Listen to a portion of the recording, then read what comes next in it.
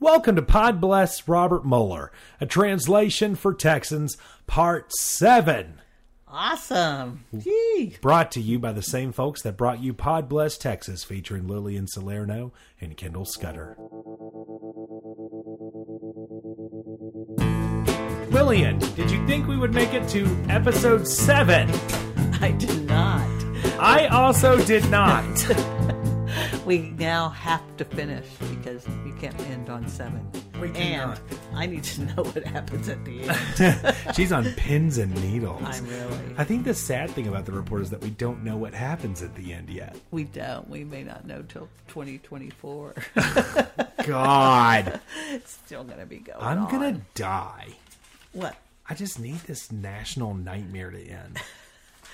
I just can't believe the way that people, if they haven't read it and they haven't listened to this, it's a real problem. It is nuts.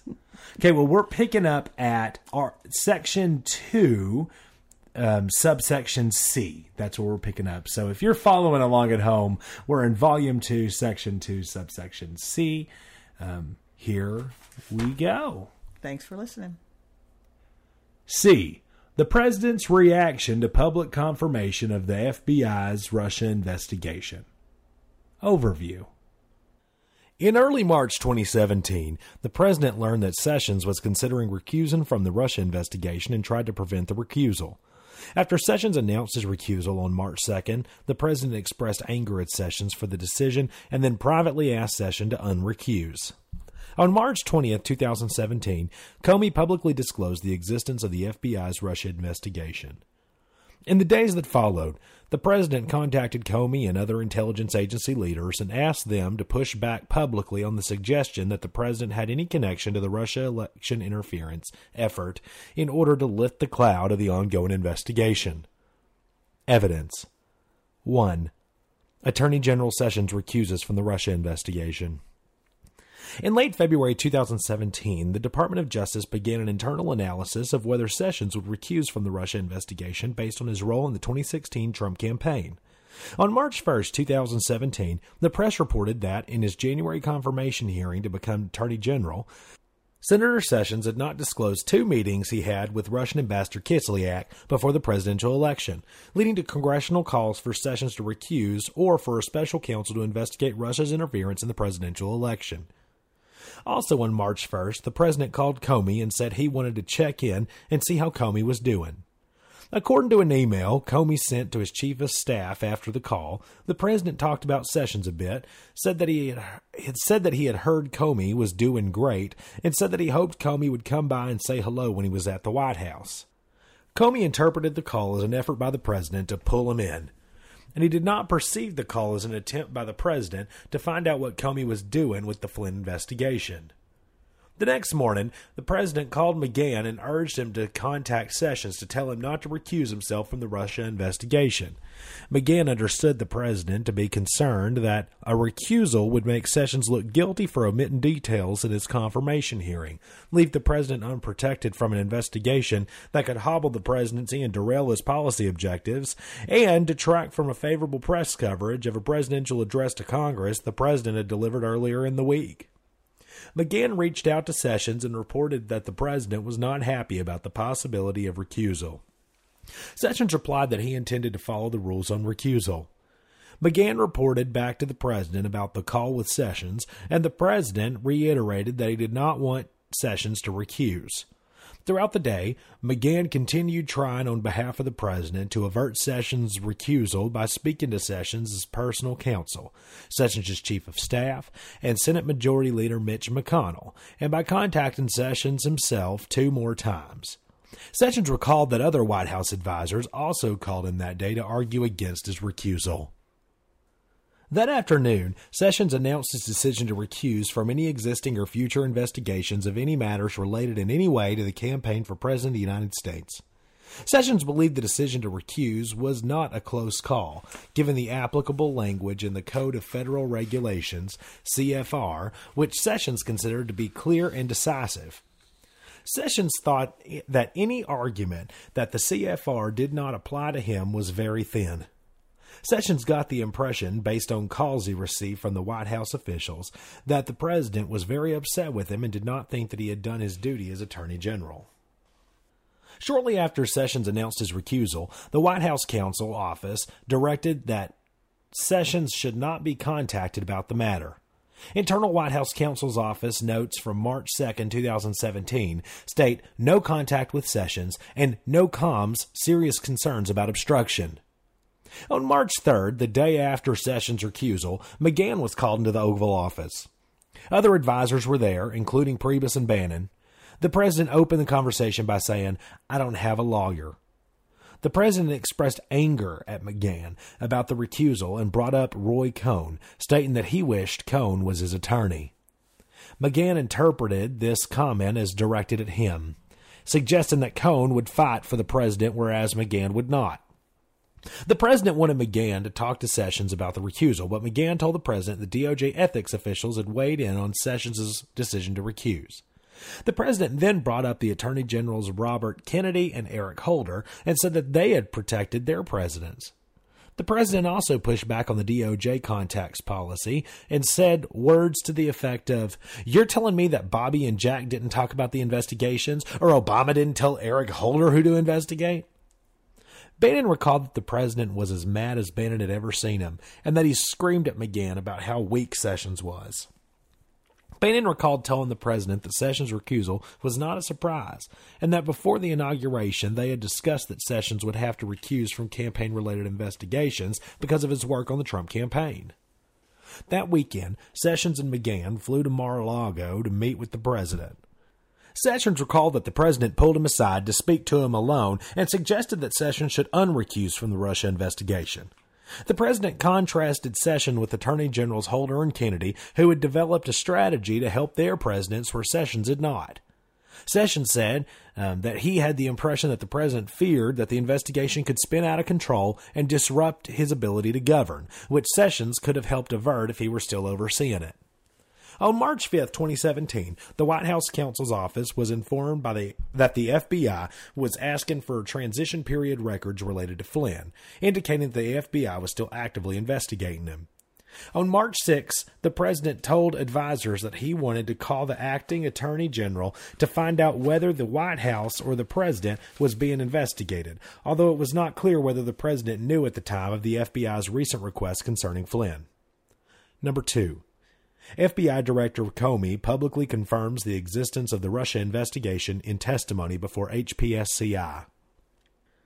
On March 9, 2017, Comey briefed the Gang of Eight congressional leaders about the FBI's investigation of Russian interference, including an identification of the principal U.S. subjects of the investigation.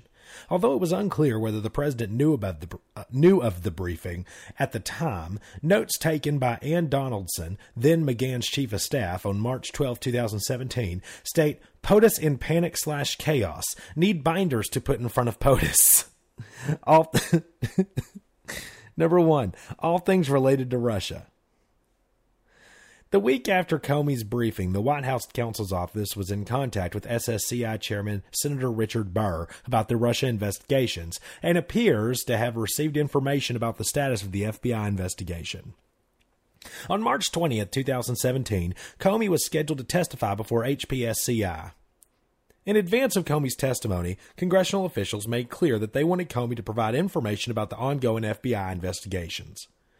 Dana Boente, B-O-E-N-T-E, Boente, who at the time was the acting attorney general of the Russia investigation, authorized Comey to confirm the existence of the Russia investigation and agreed that Comey should decline to comment on whether any particular individual, including the president, were being investigated. In his opening remarks to the HPSCI hearing, which was drafted in consultation with the Department of Justice, Comey stated that he had been authorized by the Department of Justice to confirm that the FBI, as part of its counterintelligence mission, is investigating the Russian government's efforts to interfere in the 2016 presidential election, and that includes investigating the nature of any links between individuals associated with the Trump campaign and the Russian government, and whether there was any coordination between the campaign and Russian efforts. As with any counterintelligence investigation, this will also include an assessment of whether any crimes were committed. Comey added that he would not comment further on what the FBI was doing and whose conduct it was examining because the investigation was ongoing and classified. But he observed that he had taken the extraordinary step in consultation with the Department of Justice of briefing this Congress's leaders in a classified setting in detail about the investigation. Comey was specifically asked whether President Trump was under investigation during the campaign or under investigation now. Comey declined to answer, stating, "Please don't overinterpret what I've said as the chair and ranking know, we have briefed him in great detail on subjects of the investigation and what we're doing, but I'm not going to answer about anybody in this forum." Comey was also asked whether the FBI was investigating the information contained in the Steele report, and he declined to answer. According to McGahn and Donaldson, the president had expressed frustration with Comey before his March 20th testimony, and the testimony made matters worse. The president had previously criticized Comey for too frequently making headlines and for not attending intelligence briefings at the White House, and the president suspected Comey of leaking certain information to the media. McGahn said that the president thought Comey was acting like his own branch of government. Press reports following Comey's March 20th testimony suggest that the FBI was investigating the president, contrary to what Comey had told the president at the end of January 6, 2017 intelligence assessment briefing. McGahn, Donaldson, and senior advisor Stephen Miller recalled that the president was upset with Comey's testimony and the press coverage that followed because of the suggestion that the president was under investigation. Notes from the White House counsel's office, dated March 21, 2017, indicate that the president was beside himself over Comey's testimony. The president called McGahn repeatedly that day to ask him to intervene with the Department of Justice, and, according to notes, the president was getting hotter and hotter. Get rid? Officials in the White House counsel's office became so concerned that the president would fire Comey that they began drafting a memorandum that examined whether the president needed cause to terminate the FBI director. At the president's urging, McGahn contacted Bente several times on March 21, 2017, to seek Bente's assistance in having Comey or the Department of Justice correct the misperception that the president was under investigation. Bente did not specifically recall the conversations, although he did remember one conversation with McGahn around the time where McGahn asked if there was a way to speed up or end the Russia investigation as quickly as possible. Bente said McGahn told him that the president was under a cloud, and it made it hard for him to govern.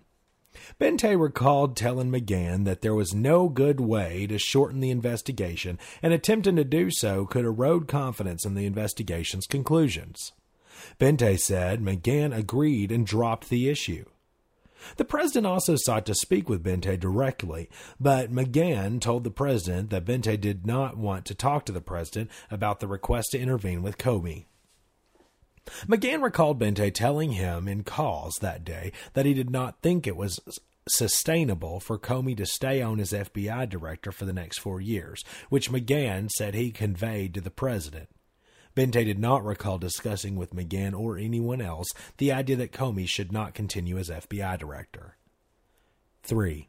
The president asked intelligence community leaders to make public statements that he had no connection to Russia. In the weeks following Comey's March 20, 2017 testimony, the president repeatedly asked intelligence community officials to push back publicly on any suggestion that the president had a connection to the Russia election interference effort. On March 22, 2017, the president asked Director of National Intelligence Daniel Coats and CIA Director Michael Pompeo to stay behind the Oval Office after a presidential daily briefing. According to Coats, the president asked them whether they could say publicly that no link existed between him and Russia. Coats responded that the Office of the Director of National Intelligence, ODNI, has nothing to do with the investigations and that it was not his role to make a public statement on the Russia investigation. Pompeo had no recollection of being asked to stay behind after the March 22nd briefing, but he recalled that the president regularly urged officials to get the word out that he had not done anything wrong related to Russia. Coats told this office that the president never asked him to speak to Comey about the FBI investigation. Some ODNI staffers, however, had a different recollection of how Coats described the meeting immediately after it occurred. According to senior ODNI official Michael Dempsey, Coates said after the meeting that the president had brought up the Russia investigation and asked him to contact Comey to see if there was a way to get past the investigation, get it over with, end it, or words to that effect. Dempsey said that Coates described the president's comments as falling somewhere between musing about hating the investigation and wanting Coates to do something to stop it. Dempsey said Coates made it clear that he would not get involved with an ongoing FBI investigation. Edward Giustaro, another ODNI official, recalled that right after Coates' meeting with the president on the walk from the Oval Office back to the Eisenhower Executive Office building, Coates said that the president had kept him behind to ask him what he could do to help with the investigation. Another ODNI staffer who had been waiting for Coates outside the Oval Office talked to Giustaro a few minutes later and recalled Giustaro reporting that Coates was upset because the president had asked him to contact Comey to convince him that there was nothing to the Russia investigation. On Saturday, March 25, 2017, 3 days after the meeting in the Oval Office, the president called Coates and again complained about the Russia investigations, saying words to the effect of, "I can't do anything with Russia. There's things I'd like to do with Russia, with trade, with ISIS. They're all over me with this." Coates told the president that the investigations were going to go on and that the best thing that he could do was to let them run their course. Coates later testified in a congressional hearing that he had never felt pressure to intervene or interfere in any way, in any shape, with shaping intelligence in a political way or in a relationship to an ongoing investigation. On March 26, 2017, the day after the president called Coates and the president called NSA Director Admiral Michael Rogers, the president expressed frustration with the Russia investigation, saying that it made relations with Russians difficult. The president told Rogers the thing with the Russians was messing up his ability to get things done with Russia. The president also said that the news stories linking him to Russia were not true and asked Rogers if he could do anything to refute the story.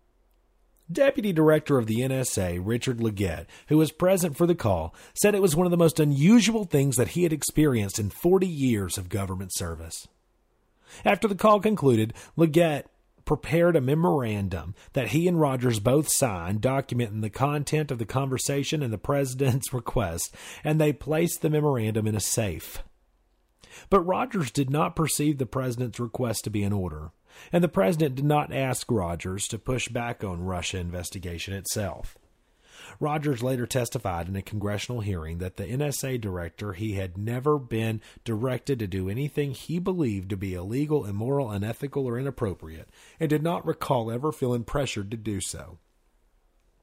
In addition to the specific comments made by Coates, Pompeo, and Rogers, the president spoke on other occasions in the presence of intelligence community officials about the Russia investigation and stated that it interfered with his ability to conduct foreign relations.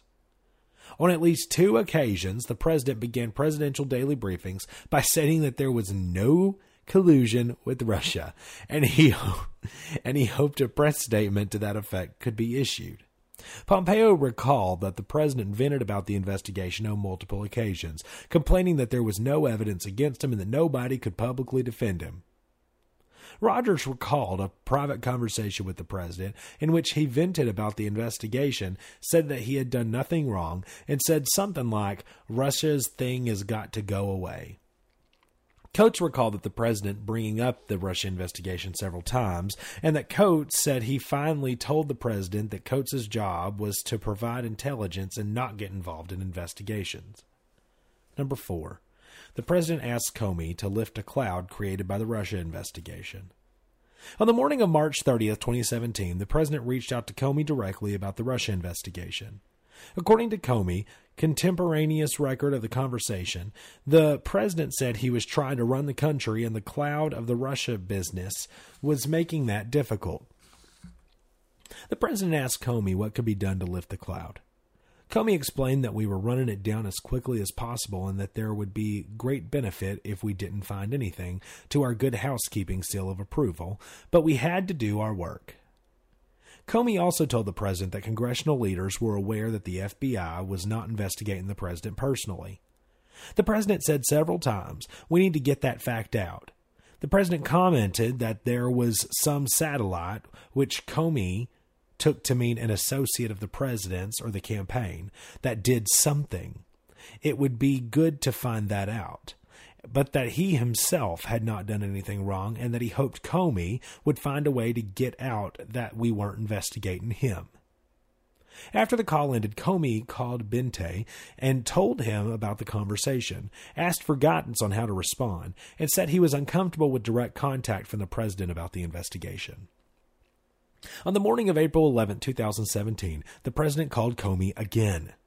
According to Comey's contemporaneous record of the conversation, the president said he was following up to see if Comey did what the president had asked last time, getting out that he personally is not under investigation. Comey responded that he had passed the request to Bente, but not heard back, and he informed the president that the traditional channel for such a request would be to have the White House counsel contact DOJ leadership. The president said that he would take that step. The president then added, "Because I've been very loyal to you, very loyal. We had that thing, you know." In a televised interview that was taped early that afternoon, the president was asked if it was too late for him to ask Comey to step down, and the president responded, "No, it's not too late, but I have confidence in him. We'll see what happens. It's going to be interesting."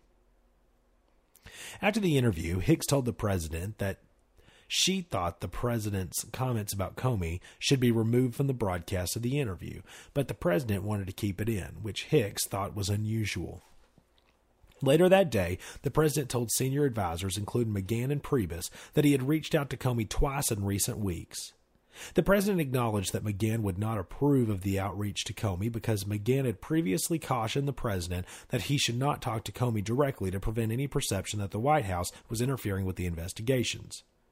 The president told McGahn that Comey had indicated the FBI would make a public statement that the president was not under investigation if the Department of Justice approved that action. After speaking to the president, McGahn followed up with Bente to relay the president's understanding that the FBI could make a public announcement if the Department of Justice cleared it.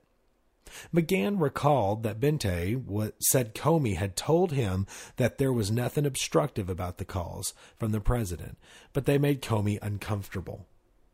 According to McGahn, Bente responded that he did not want to issue a statement about the president not being under investigation because of the potential political ramifications. It did not want to order Comey to do it because that action could prompt the appointment of a special counsel.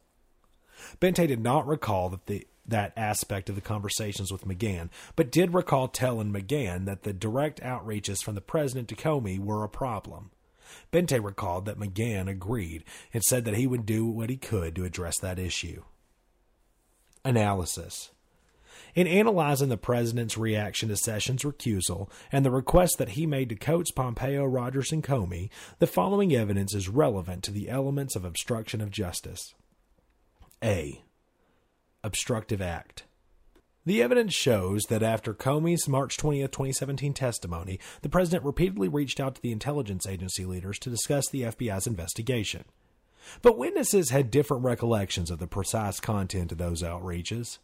Some ODNI officials recalled that Coates told them immediately after the March 22nd Oval Office meeting that the president asked Coates to intervene with Comey and stop the investigation. But the first-hand witnesses to the encounter remember the conversation differently. Pompeo had no memory of the specific meeting, but generally recalled the president urging officials to get the word out that the president had not done anything wrong related to Russia. Coates recalled that the president asked that Coates state publicly that no link existed between the president and Russia, but did not ask him to speak with Comey or to help in the investigation. The other outreaches by the president during this period of time were similar in nature. The president asked Rogers if he could do anything to refute the stories linking the president to Russia, and the president asked Comey to make a public statement that would lift the cloud of the ongoing investigation by making clear that the president was not personally under investigation.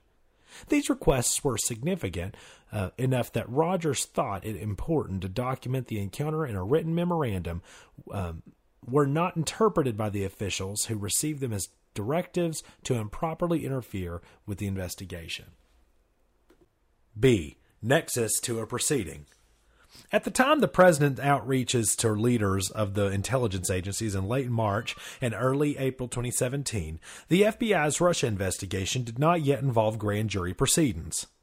The outreaches, however, came after and were in response to Comey's March 20th, 2017 announcement that the FBI, as part of its counterintelligence mission, was conducting an investigation into the Russian interference in the 2016 presidential election. Comey testified that the investigation included any links or coordination with Trump campaign officials and would include an assessment of whether any crimes were committed. C. Intent. As described above, the evidence does not establish that the president asked or directed intelligence agency leaders to stop or interfere with the FBI's Russia investigation, and the president affirmatively told Comey that if some satellite was involved in Russian election interference, it would be good to find that out.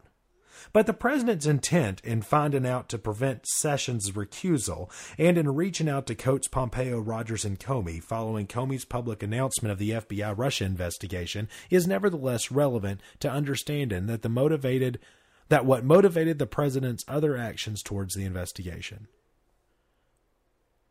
The evidence shows that the president was focused on the Russia investigation's implications for his presidency, and specifically on dispelling any suggestion that he was under investigation or had links to Russia.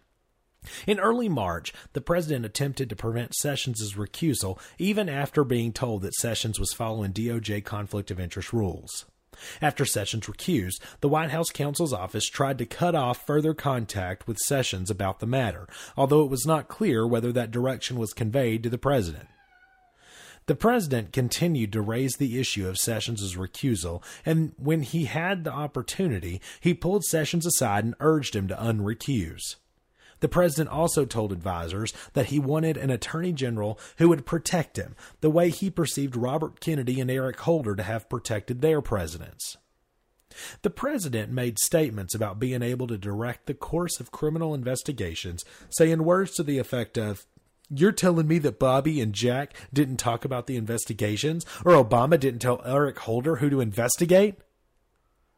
After Comey publicly confirmed the existence of the FBI's Russia investigation on March 20th, 2017, the president was beside himself and expressed anger that Comey did not issue a statement correcting any misperception that the president himself was under an investigation. The president sought to speak with Acting Attorney General Bente directly and told McGahn to contact Bente and request that Comey make a clarifying statement. The president then asked other intelligence community leaders to make public statements to refute the suggestion that the president had links to Russia, but the leaders told him that they could not publicly comment on the investigation. On March 30th and April 11th, against the advice of White House advisors who had informed him that any direct contact with the FBI could be perceived as improper interference in an ongoing investigation, the president made personal outreaches to Comey, asking him to lift the cloud of the Russia investigation by making public the fact that the president was not personally under investigation. Evidence indicates that the president was angered by both the existence of the Russia investigation and the public reporting that he was under investigation, which he knew was not true based on Comey's representations. The president complained to advisors that if people thought Russia helped him win the election, it could detract from what he had accomplished. Other evidence indicates that the president was concerned about the impact of Russia's investigation on his ability to govern. The president complained that the perception that he was under investigation was hurting his ability to conduct foreign relations, particularly with Russia. The president told Coates that he can't do anything with Russia, and he told Rogers that the thing with the Russians was interfering his ability to conduct foreign affairs, and he told Comey that he was trying to run the country, and the cloud of the Russia business was making that difficult. D. Events leading up to and surrounding the termination of FBI Director Comey. Overview. Comey was scheduled to testify before Congress on May 3, 2017. Leading up to the testimony, the president continued to tell advisors that he wanted Comey to make public that the president was not under investigation. At the hearing, Comey declined to answer questions about the scope or subjects of the Russia investigation and did not state publicly that the president was not under investigation. 2 days later, on May 5, 2017, the president told close aides he was going to fire Comey, and on May 9th, he did so, using his official termination letter to make public that Comey had, on 3 occasions, informed the president that he was not under investigation. The president decided to fire Comey before receiving advice or a recommendation from the Department of Justice, but he approved an initial public account of the termination that attributed it to a recommendation from the Department of Justice based on Comey's handling of the Clinton email investigation. After Deputy Attorney General Rod Rosenstein resisted attributing the firing to his recommendation, the president acknowledged that he intended to fire Comey regardless of the DOJ recommendation and was thinking of the Russia investigation when he made the decision. The president also told the foreign minister of Russia, "I just fired the head of the FBI. He was so crazy, a real nut job. I faced great pressure because of Russia. That's taken off. I'm not under investigation." Evidence. Number 1. Comey testifies before the Senate Judiciary Committee and declines to answer questions about whether the president is under investigation. On May 3, 2017, Comey was scheduled to testify at an FBI oversight hearing before the Senate Judiciary Committee. McGahn recalled that in the week leading up to the hearing, the president said that it would be the last straw if Comey did not take the opportunity to set the record straight by publicly announcing that the president was not under investigation. The president had previously told McGahn that the perception that the president was under investigation was hurting his ability to carry out his presidential duties and deal with foreign leaders. At the hearing, Comey declined to answer questions about the status of the Russia investigation, stating, "The Department of Justice has authorized me to confirm that the Russia investigation exists, but that he was not going to say another word about it until the investigation was completed." Comey also declined to answer questions about whether investigators had ruled out anyone in the Trump campaign as potentially a target of the criminal investigation, including whether the FBI had ruled out the President of the United States. Comey was also asked at the hearing about his decision to announce 11 days before the presidential election that the FBI was reopening the Clinton email investigation. Comey stated that it made him mildly nauseous to think that we might have had some impact on the election, but added that, even in hindsight, he would make the same decision. He later repeated that he had no regrets about how he handled the email investigation and believed he had done the right thing at each turn. In the afternoon following Comey's testimony, the president met with McGahn, Sessions, and Sessions' chief of staff, Jody Hunt. At that meeting, the president asked McGahn how Comey had done in his testimony, and McGahn relayed that Comey had declined to answer questions about whether the president was under investigation. The president became very upset and directed his anger at Sessions. According to notes written by Hunt, the president said, "This is terrible, Jeff. It's all because you recused. AG is supposed to be the most important appointment. Kennedy appointed his brother. Obama appointed Holder. I appointed you, and you recused yourself. You left me on an island. I can't do anything." The president said that the recusal was unfair and that it was interfering with his ability to govern and undermining his authority with foreign leaders. Sessions responded that he had no choice to recuse, and it was mandatory rather than a discretionary decision. Hunt recalled that Sessions also stated at some point during the conversation that a new start at the FBI would be appropriate and the president should consider replacing Comey as FBI director. According to Sessions, when the meeting concluded, it was clear that the president was unhappy with Comey, but Sessions did not think the president had made the decision to terminate Comey. Bannon recalled that the president brought Comey up with him at least 8 times on May 3rd and 4th, 2017. According to Bannon, the president said the same thing each time. "He told me 3 times I'm not under investigation. He's a showboater. He's a grandstander. I don't know any Russians. There was no collusion." Bannon told the president that he could not fire Comey because that ship had sailed. Bannon also told the president that firing Comey was not going to stop the investigation, cautioning him that he could fire the FBI director, but could not fire the FBI. Number 2, the president makes the decision to terminate Comey. The weekend following Comey's May 3, 2017 testimony, the president traveled to his resort in Bedminster, New Jersey, at a dinner on Friday, May 5th, attended by the president and various advisors and family members, including Jared Kushner and senior advisor Stephen Miller. The president stated that he wanted to remove Comey and had ideas for a letter that would be used to make the announcement. The president dictated arguments and specific language for the letter, and Miller took notes.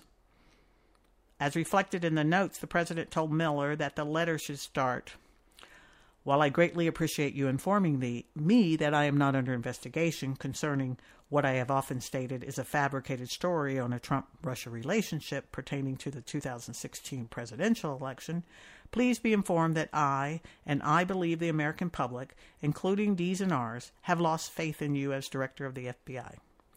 Following the dinner, Miller prepared a termination letter based on these notes and research he conducted to support the president's arguments. Over the weekend, the president provided several rounds of edits on the draft letter. Miller said the president was adamant that he not tell anyone at the White House what they were preparing because the president was worried about leaks. In his discussion with Miller, the president made clear that he wanted the letter to open with a reference to him not being under investigation. Miller said he believed the fact was important to the president to show that Comey was not being terminated based on any such investigation. According to Miller, the president wanted to establish as a factual matter that Comey had been under a review period and did not have assurance from the president that he would be permitted to keep his job. The final version of the termination letter, prepared by Miller and the president, began in a way that closely tracked what the president had dictated to Miller at the May 5th dinner. "Dear Director Comey, while I greatly appreciate your informing me on 3 separate occasions that I am not under investigation concerning the fabricated and politically motivated allegations of the Trump-Russia relationship with respect to the 2016 presidential election, please be informed that I, along with members of both political parties, and most importantly, the American public, have lost faith in you as the director of the FBI, and you are hereby terminated." The 4-page letter went on to critique Comey's judgment and conduct, including his May 3rd testimony before the Senate Judiciary Committee, his handling of the Clinton email investigation, and his failure to hold leakers accountable. The letter stated that Comey had asked the president at dinner shortly after inauguration to let Comey stay on in the director's role, and the president said that he would consider it. But the president had concluded that he had no alternative but to find new leadership for the Bureau, a leader that restores confidence and trust. In the morning of Monday, May 8, 2017, the president met in the Oval Office with senior advisors, including McGahn, Priebus, and Miller, and informed them he had decided to terminate Comey. The president read aloud the first paragraphs of the termination letter he wrote with Miller and conveyed that the decision had been made and was not up for discussion. The president told the group that Miller had researched the issue and determined the president had the authority to terminate Comey without cause. In an effort to slow down the decision-making process, McGahn told the president that DOJ leadership was currently discussing Comey's status and suggested that White House counsel's office attorneys should talk with Sessions and Rod Rosenstein, who had recently been confirmed as the Deputy Attorney General. McGahn said that previously scheduled meetings with Sessions and Rosenstein that day would be an opportunity to find out what they thought about firing Comey. At noon, Sessions, Rosenstein, and Hunt met with McGahn and White House counsel's office attorney Uttam Dillon at the White House. McGahn and the president had decided to fire Comey and asked for Sessions and Rosenstein's reviews. Sessions and Rosenstein criticized Comey and did not raise concerns about replacing him. McGahn and Dillon said that the fact that neither Sessions nor Rosenstein objected to replacing Comey gave them peace of mind that the president's decision to fire Comey was not an attempt to obstruct justice. An Oval Office meeting was scheduled later that day so that Sessions and Rosenstein could discuss the issue with the president. At around 5 p.m., the president and several White House officials met with Sessions and Rosenstein to discuss Comey. The president told the group that he had watched Comey's May 3rd testimony over the weekend and thought that something was not right with Comey.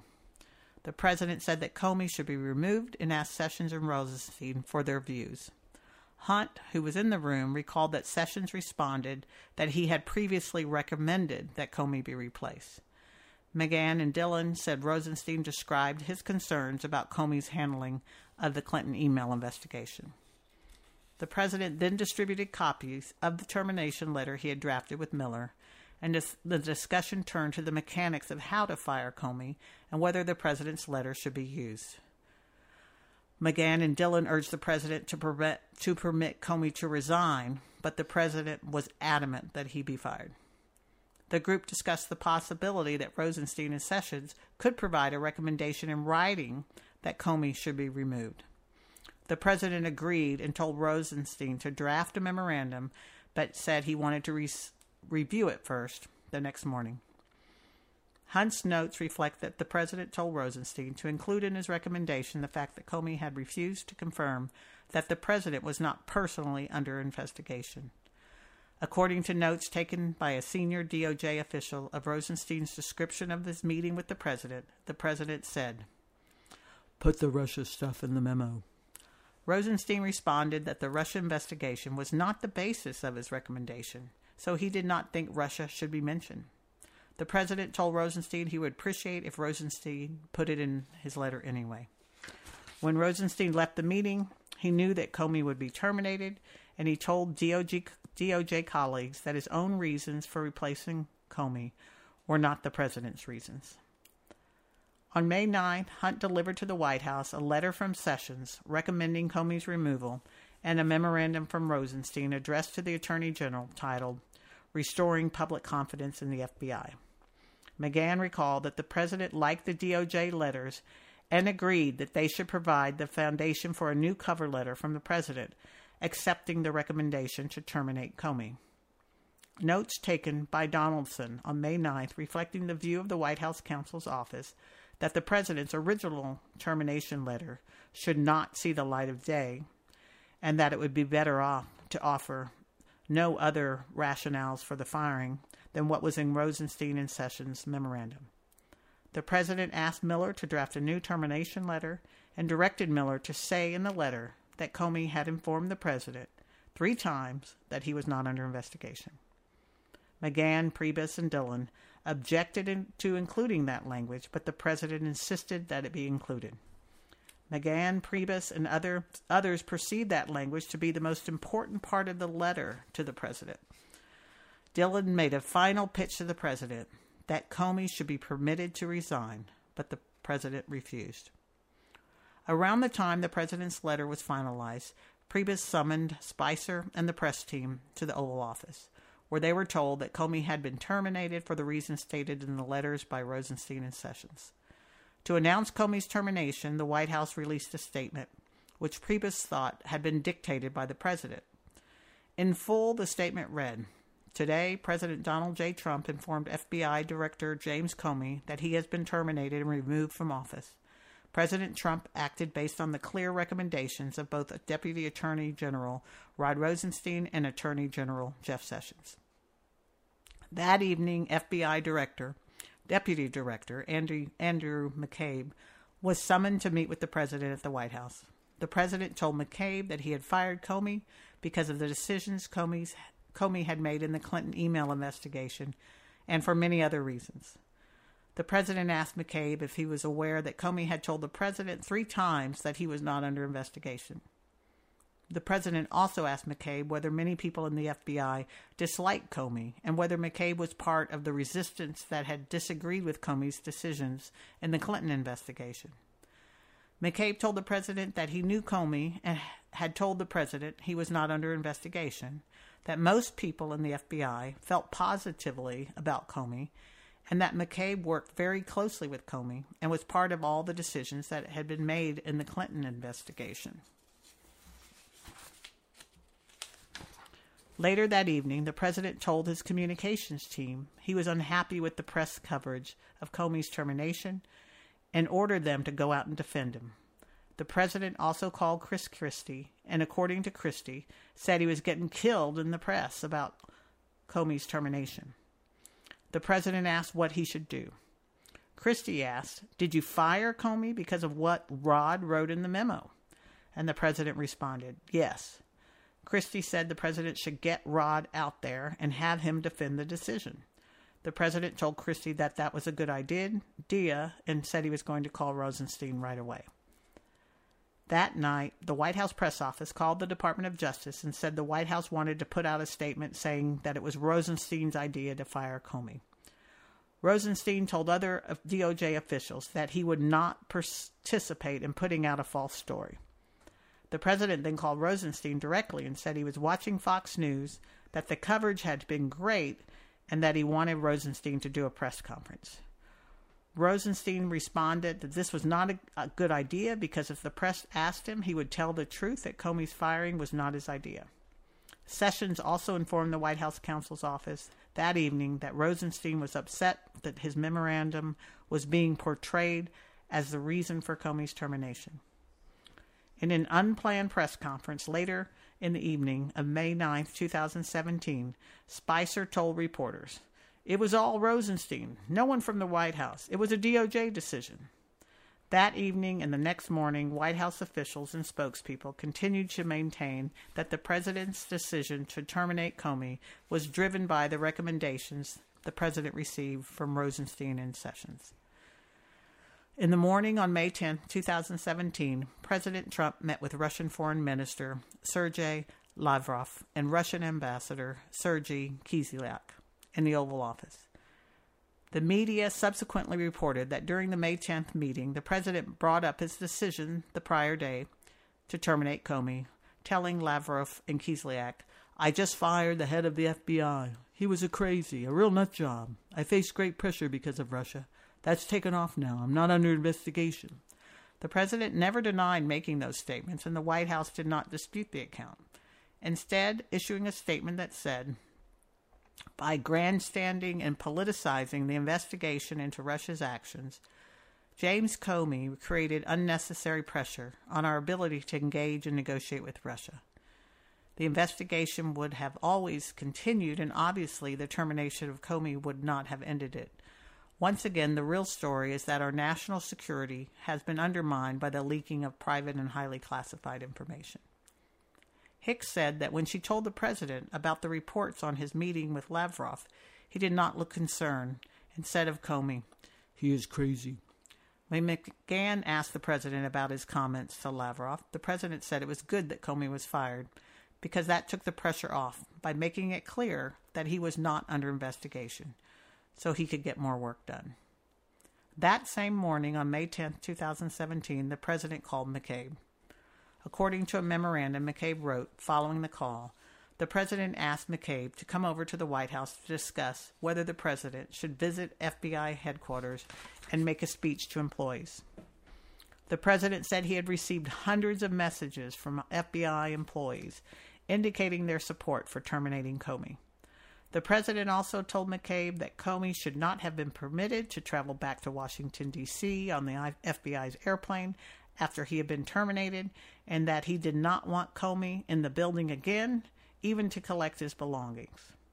When McCabe met with the president that afternoon, the president, without prompting, told McCabe that people in the FBI loved the president, estimated that at least 80% of the FBI had voted for him, and asked McCabe who he had voted for in the 2016 presidential election.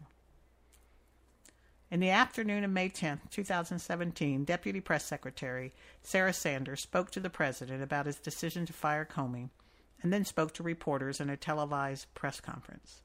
Sanders told reporters that the president, the Department of Justice, and bipartisan members of Congress had lost confidence in Comey. And most importantly, the rank and file of the FBI had lost confidence in their director.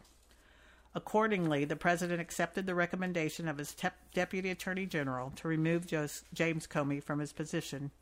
In response to questions from reporters, Sanders said that Rosenstein decided on his own to review Comey's performance, and that Rosenstein decided on his own to come to the president on Monday, May 8th, to express his concerns about Comey. When a reporter indicated that the vast majority of FBI agents supported Comey, Sanders said, "Look, we've heard from countless members of the FBI, and they say very different things." Following the press conference, Sanders spoke to the president, who told her she did a good job and did not point out any inaccuracies in her comments. Sanders told this office that her reference to hearing from countless members of the FBI was a slip of the tongue. She also recalled that her statement in a separate press interview that rank-and-file FBI agents had lost confidence in Comey was a comment she made in the heat of the moment that was not founded on anything. Also on May 10, 2017, Sessions and Rosenstein each spoke to McGahn and expressed concern that the White House was creating a narrative that Rosenstein had initiated the decision to fire Comey. The White House counsel's office agreed that it was factually wrong to say the Department of Justice had initiated Comey's termination, and McGahn asked attorneys in the White House counsel's office to work with the press office to correct the narrative. The next day, on May 11, 2017, the president participated in an interview with Lester Holt. The president told White House counsel's office attorneys in advance of the interview that the communications teams could not get the story right, so he was going on Lester Holt to say what really happened. During the interview, the president stated he had made the decision to fire Comey before the president met with Rosenstein and Sessions. The president told Holt, "I was going to fire regardless of recommendation. Rosenstein made a recommendation, but regardless of his recommendation, I was going to fire Comey, knowing there was no good time to do it." The president continued, "And in fact, when I decided to do it, I said to myself, I said, you know, this Russia thing with Trump and Russia is a made-up story. It's an excuse by the Democrats for having lost an election they should have won." In response to a question about whether he was angry with Comey about the Russia investigation, the president said, "As far as I'm concerned, I want that thing to be absolutely done properly." The president added that he realized his termination of Comey maybe will confuse people, with the result that it might even lengthen out the investigation. But he had to do the right thing for the American people, and Comey was the wrong man for that position. The president described Comey as a showboat and a grandstander, said that the FBI had been in turmoil, and said he wanted to have a really competent, capable director. The president affirmed that he expected the new FBI director to continue the Russia investigation. On the evening of May 11, 2017, following the Lester Holt interview, the president tweeted, "Russia must be laughing up their sleeves watching as the U.S. tears itself apart over a Democrat excuse for losing the election." The same day, the media reported that the president had demanded that Comey pledges loyalty to the president in a private dinner shortly after being sworn in. Late in the morning of May 12, 2017, the president tweeted, "Again, the story that there was collusion between the Russians and Trump campaign was fabricated by Dems as an excuse for losing the election." The president also tweeted, "James Comey better hope that there are no tapes of our conversation before he starts leaking to the press." And when James Clapper himself and virtually everyone else with knowledge of the witch hunt says there is no collusion, when does it end? Analysis. In analyzing the president's decision to fire Comey, the following evidence is relevant to the elements of obstruction of justice. A. Obstructive act. The act of firing Comey removed the individual overseeing the FBI's Russia investigation.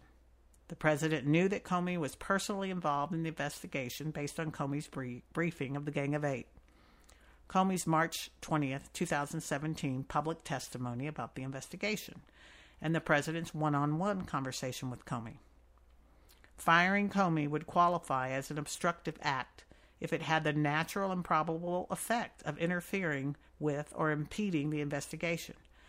For example, if the termination would have the effect of delaying or disrupting the investigation or providing the president with the opportunity to appoint a director who would take a different approach to the investigation that the president perceived as more protective of his personal interests.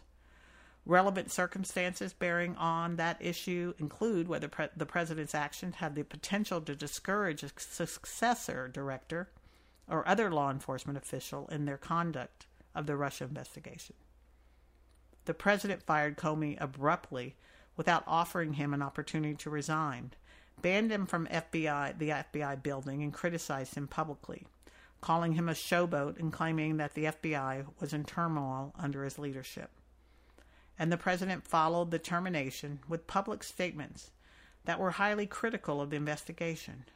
For example, 3 days after firing Comey, the president referred to the investigation as a witch hunt and asked, "When does it end?" Those actions had the potential to affect the successor director's conduct of the investigation. The anticipated effect of removing the FBI director, however, would not necessarily be to prevent or impede the FBI from continuing its investigation.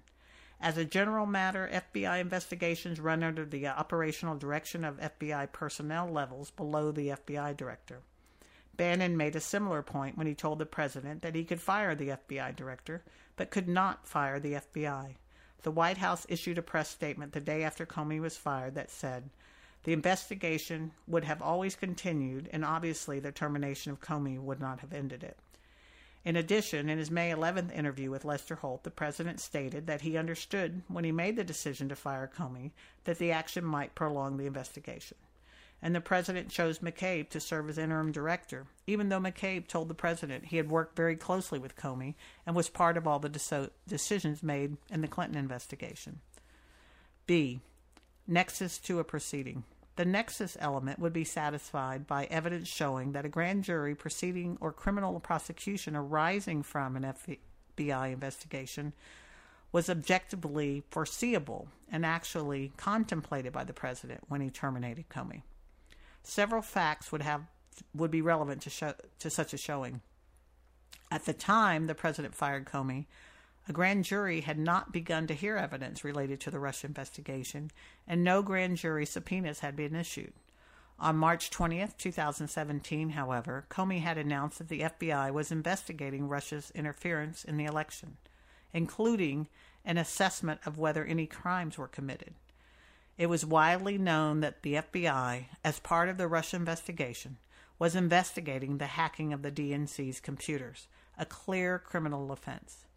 In addition, at the time the president fired Comey, evidence indicates the president knew that Flynn was still under criminal investigation and could potentially be prosecuted, despite the president's February 14, 2017 request that Comey let Flynn go. On March 5, 2017, the White House counsel's office was informed that the FBI was asking for transition period records related to Flynn, indicating that the FBI was still actively investigating him.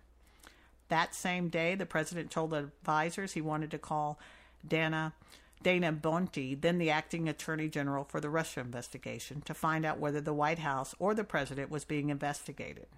On March 31, 2017, the president signaled his awareness that Flynn remained in legal jeopardy by tweeting that Mike Flynn should ask for immunity before he agreed to provide testimony to the FBI or Congress.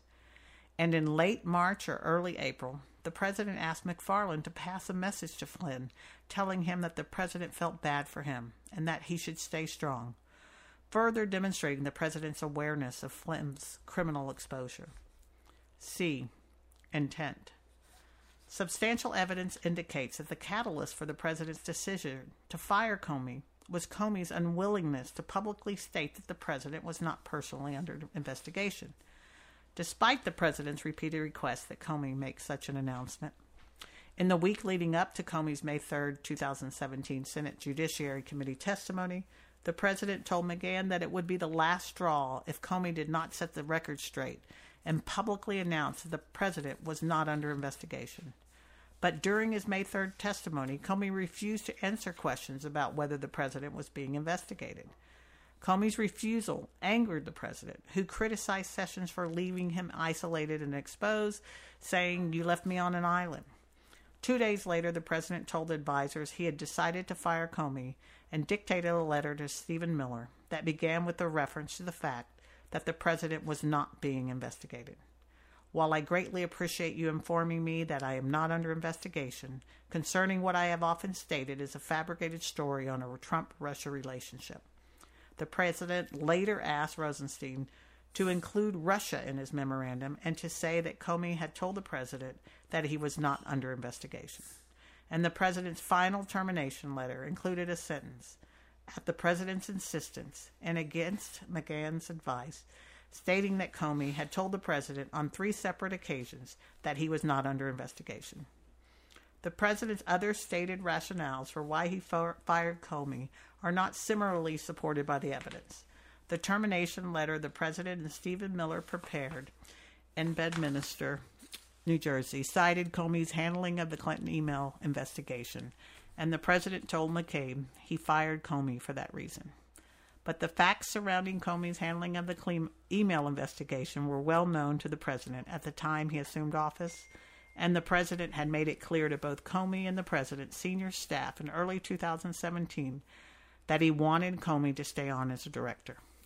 And Rosenstein articulated his criticism of Comey's handling of the Clinton investigation after the president had already decided to fire Comey. The president's draft termination letter also stated that morale in the FBI was at an all-time low, and Sanders told the press after Comey's termination that the White House had heard from countless FBI agents who had lost confidence in Comey. But the evidence does not support those claims. The president told Comey at their January 27th dinner that the people of the FBI really like him. No evidence suggests the president heard otherwise before deciding to terminate Comey, and Sanders acknowledged to investigators that her comments were not founded on anything. We also considered why it was important to the president that Comey announced publicly that he was not under investigation. Some evidence indicates that the president believed that the erroneous perception that he was under investigation harmed his ability to manage domestic and foreign affairs, particularly in dealings with Russia. The president told Comey that the cloud of the Russia business was making it difficult to run the country. The president told Sessions and McGahn that foreign leaders had expressed sympathy to him for being under investigation, and that the perception that he was under investigation was hurting his ability to address foreign relations issues. The president complained to Rogers that the thing with the Russians was messing up his ability to get things done with Russia, and told Coates, I can't do anything with Russia. There's things I'd like to do with Russia, with trade, with ISIS. They're all over me with this. The president also may have viewed Comey as insubordinate in his failure to make clear in the May 3rd testimony that the president was not under investigation. Other evidence, however, indicates that the president wanted to protect himself from an investigation into his campaign.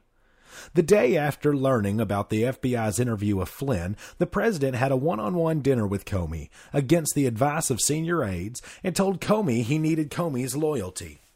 When the president later asked Comey for a second time to make publicly that he was not under investigation, he brought up loyalty again, saying, because I have been very loyal to you, very loyal, we have that thing, you know?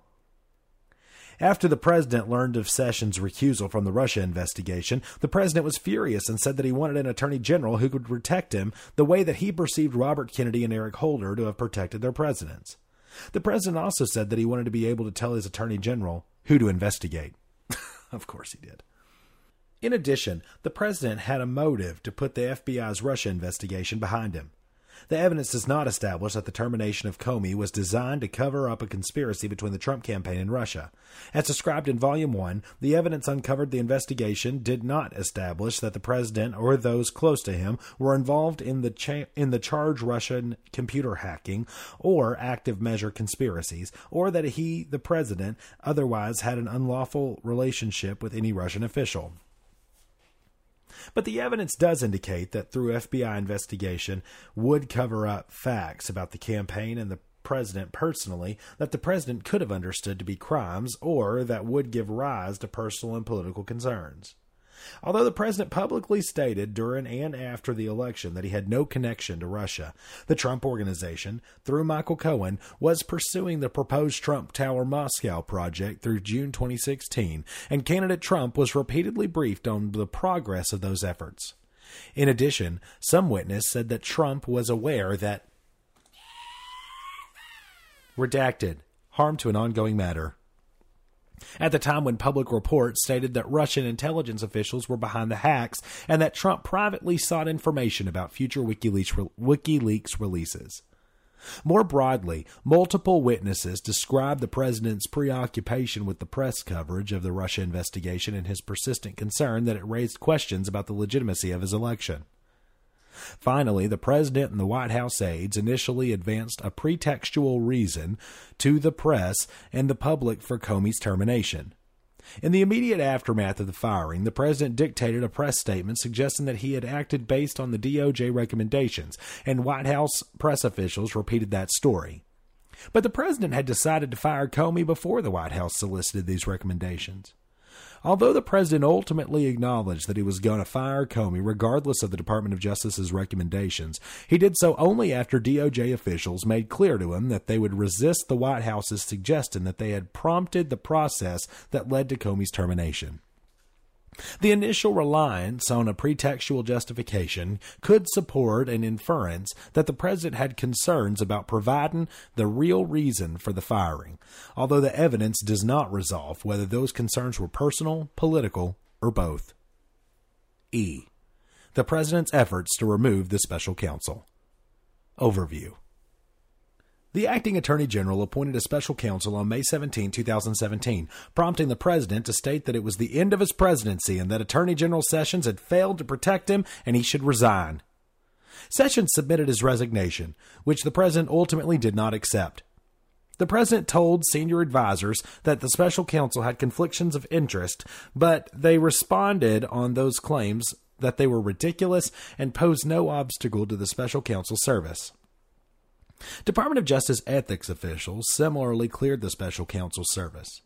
On June 14, 2017, the press reported that the president was being personally investigated for obstruction of justice, and the president responded with a series of tweets criticizing the special counsel's investigation. That weekend, the president called McGahn and directed him to have the special counsel removed because of asserted conflicts of interest. McGahn did not carry out the instruction for fear of being seen as triggering another Saturday night massacre, and instead prepared to resign. McGahn ultimately did not quit, and the president did not follow up with McGahn on his request to have the special counsel removed. Evidence.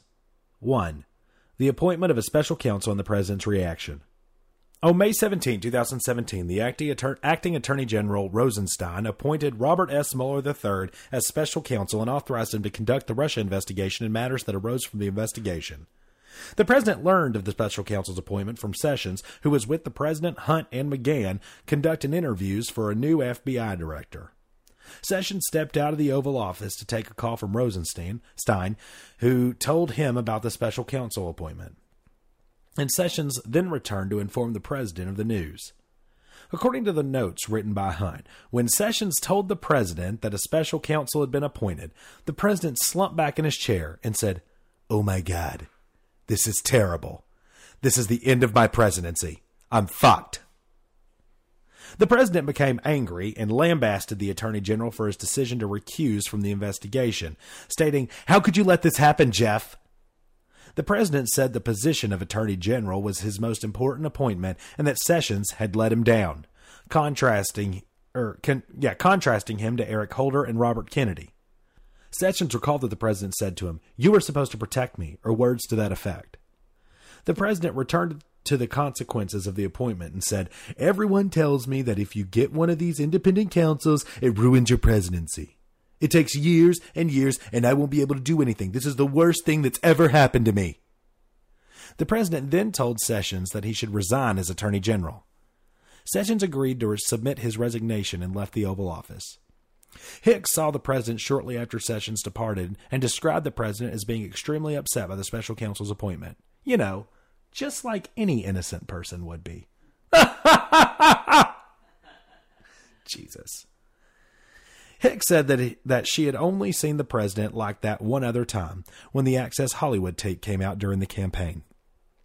The next day, May 18, 2017, FBI agents delivered to McGahn a preservation notice that discussed an investigation related to Comey's termination and directed the White House to preserve all relevant documents. When he received the letter, McGahn issued a document hold to White House staff and instructed them not to send out any burned bags over the weekend while he sorted things out. Also on May 18th, Sessions finalized a resignation letter that stated, "Pursuant to our conversation of yesterday and at your request, I hereby offer my resignation." Sessions, accompanied by Hunt, brought the letter to the White House and handed it to the president.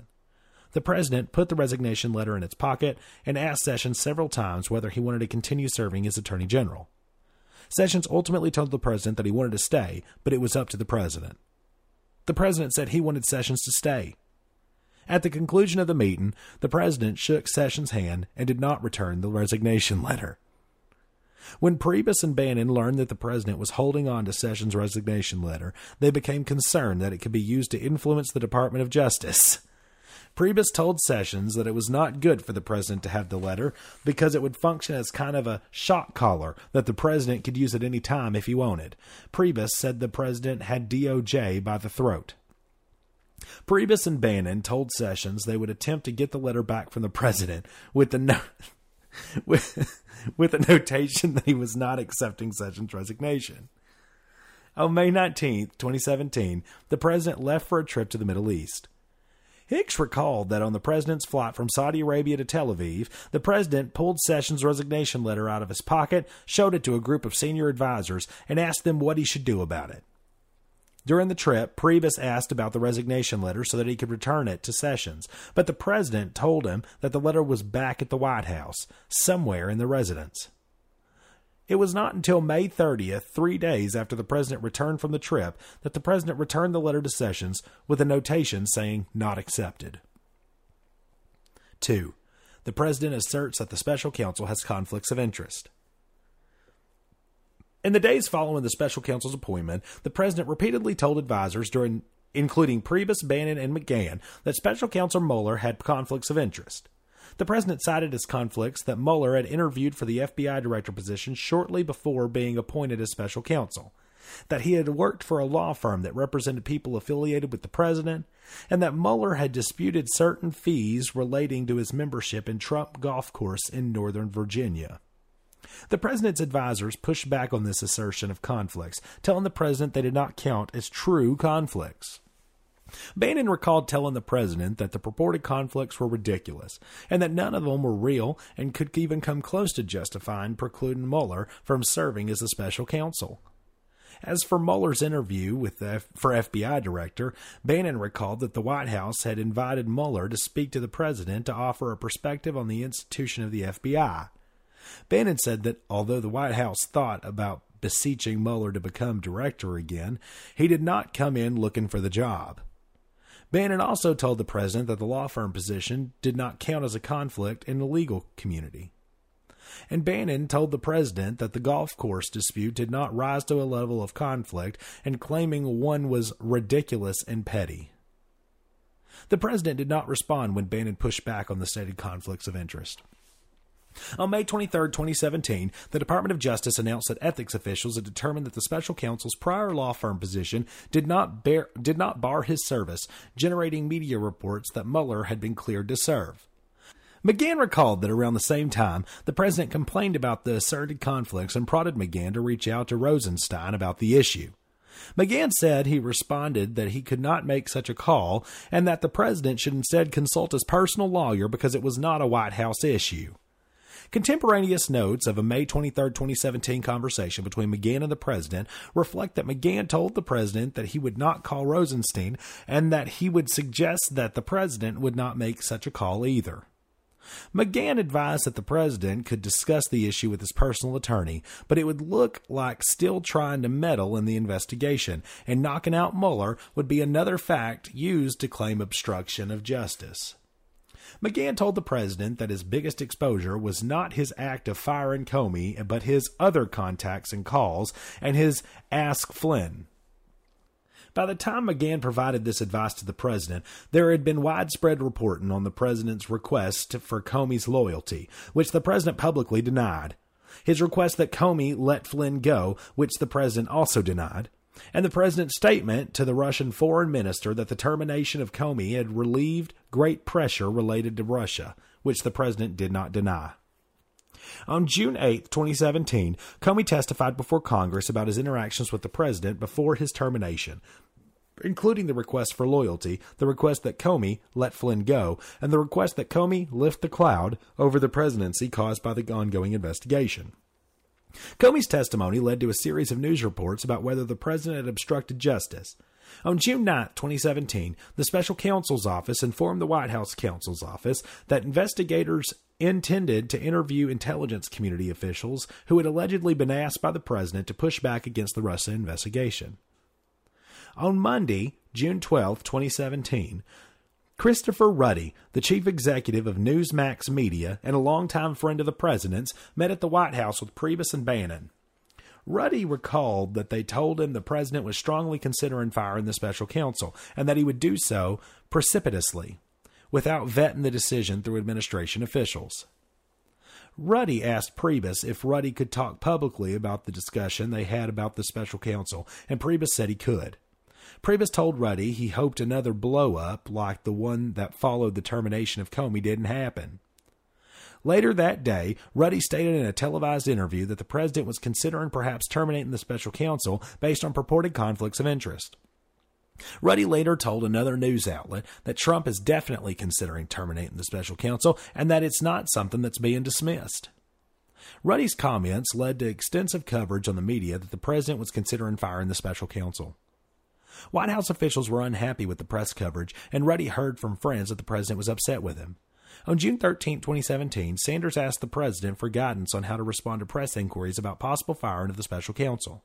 The president dictated an answer which Sanders believed, saying that while the president has every right to fire the special counsel, he has no intention to do so.